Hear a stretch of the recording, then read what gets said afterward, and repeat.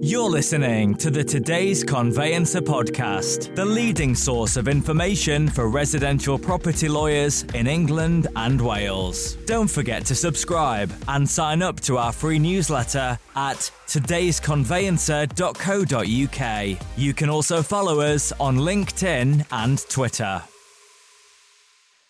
Hello, welcome along to the latest Today's Conveyancer podcast. It's a special edition today. We're talking about the Landmark Property Trends Report for quarter 3 of 2023. It's a special edition recording. It's quite a short podcast today, and I've got, as ever, with me Rob Gurney, Managing Director of Ocrasoft, and Ben Robinson, Managing Director of Landmark Estate Agency Services with me. Yes, David. Hello. We were just joking before we started the recording. There's not a huge amount to say about the quarter 3 report because it paints a bit of a bleak picture. But let's go from start to finish. So we remember that the report talks about demand from a listings point of view. It talks about the way the transaction progresses through sold subject to contract, searches ordered, and then completions. Ben, in the first instance, can you give us some of the headline information about what that first part of the transaction looks like in this report? Yeah, I certainly can, David. And perhaps then we start on a positive, because actually supplies come back. And what I mean by that is, if we look at the couple of years following the COVID lockdown, it really was a tight market in terms of supply. There wasn't enough of it and there was plenty of buyers, so it was a seller's market. Now what we've seen is that shift entirely. It's on its head as quick as probably we've ever seen it, and now we have an overabundance of supply in comparison to demand. So listings are actually up on the last couple of years and sort of leveling around a normal year. So when you look at the year we compare back to 2019, they're just slightly up on that year. So there is quite a lot of stock available. Obviously, it's a slightly different picture when we look at how many people are looking to buy that stock. Yeah, and that's where the issue really arises, because the report indicates that we're about 35% down on most of those measures by comparison to 2019, which, as you say, is the last year that we can perhaps make a normal comparison. Rob, what's happening around sold subject to contract, searches ordered, and then completion? It is a pretty bleak picture when you look at our comparable year of 2019. When you look at the yearly increases and decreases, it's even more stark, because 2020, obviously the COVID year, remember the bounce back after the property market reopened, instruction levels for lawyers, which is the sold subject to contract statistic that we utilise, in 2020 was 33% above the 2019 average. We're currently running in this current quarter, or the quarter we're looking at for the purpose of this podcast, 36% down in terms of new instructions. And as you say, a sort of 35% down in comparison to 2019's completions for that quarter as well. So it is a very, very significant drop off in both instructions and completion levels. I suppose the most concerning is the instruction levels, the sold subject to contracts being so far down in this quarter. Often you get sort of a September, October sort of late summer bounce back, and then it drops off as we head towards Christmas. Unfortunately, that's not happening this year, and that's the significant change. The actual transaction numbers are much lower, but also, that drop off from a higher level in previous years just isn't there at the moment. It doesn't sort of paint a very nice picture in terms of forecasting completions throughout the rest of 23. It does look like it's going to be a very tough winter for completion numbers. And I mean, anecdotally, I've certainly started to hear that there are redundancies being made at some firms, which is very sad to hear. But at the same time, I think it paints the picture of the reality of the situation, because we can't go a swing of 35% higher to a swing of 35% lower and have the same number of staff knocking around. I think that's the big issue, David, is the industry is very capable of dealing with spikes and troughs. That's sort of bread and butter. It's a seasonal business, and also the industry is used to dealing with issues as they arise. But to be so significantly down for a sustained period of time, that's what makes it unsustainable. We'll come on to hopefully some positive news as demand seems to be moving in the right direction. But I just wanted to pick up on what you said there about seasonality, because it's the first year in a few years where we have started to see seasonality return. That slump after Christmas, that lift up again in April, May time. Yeah, I think you're right. Obviously, we sort of compare all of our statistics against what we said was the last normal year, which is 2019.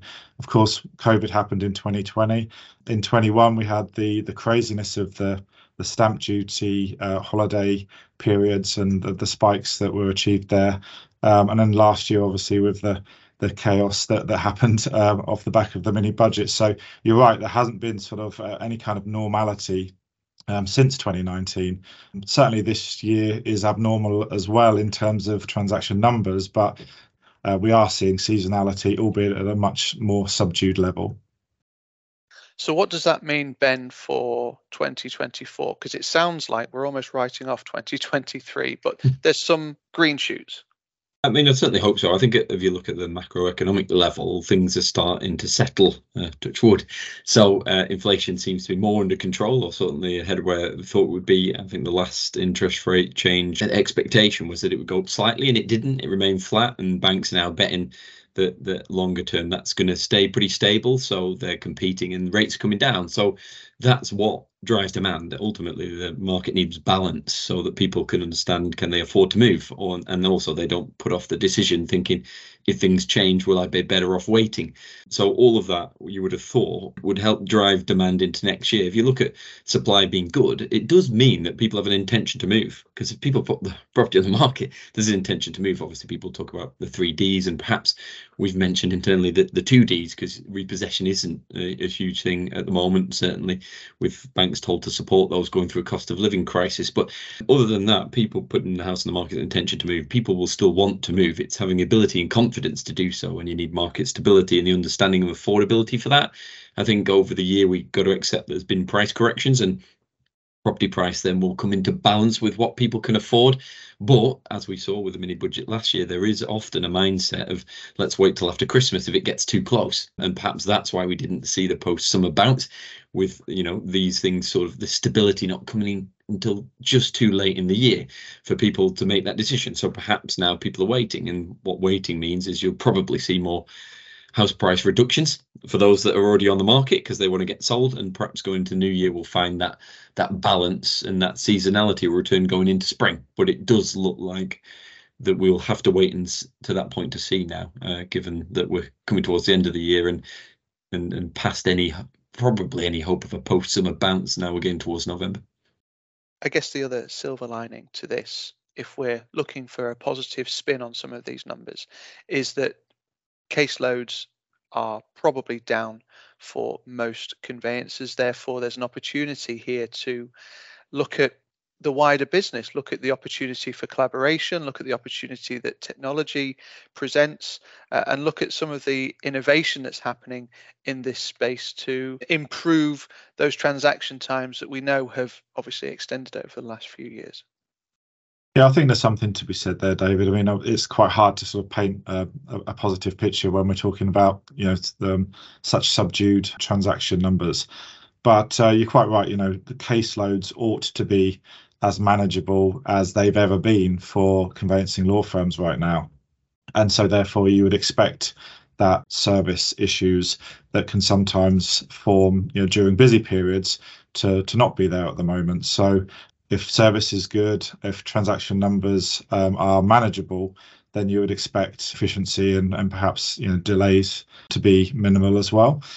And yeah, it might give lawyers and in fact all of the stakeholders in the industry time to sort of come together and sort of that collaboration is key phrase is a good one here, isn't it? Because estate agents and lawyers are often seen, aren't they, as adversaries, and that perhaps now is the perfect opportunity for the industry to sort of come together, collaborate, and work out how best to deal with these transactions in their current sort of rarefied state.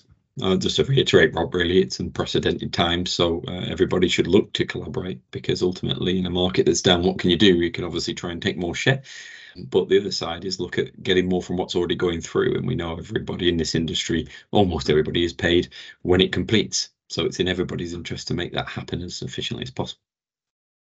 Brilliant. Well, I think we've probably painted as positive a picture on this as we possibly can, albeit accepting that the market is what it is, subdued but stable, according to the comments from your CEO that have been published in today's Conveyancer.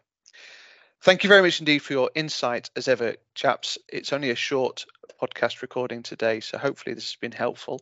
The Today's Conveyancer podcast is available on your preferred podcast provider. It's also available on todaysconveyancer.co.uk. Thank you to Rob, thank you to Ben, thank you as ever for listening, and we'll see you again soon. You're listening to the Today's Conveyancer podcast, the leading source of information for residential property lawyers in England and Wales. Don't forget to subscribe and sign up to our free newsletter at todaysconveyancer.co.uk. You can also follow us on LinkedIn and Twitter.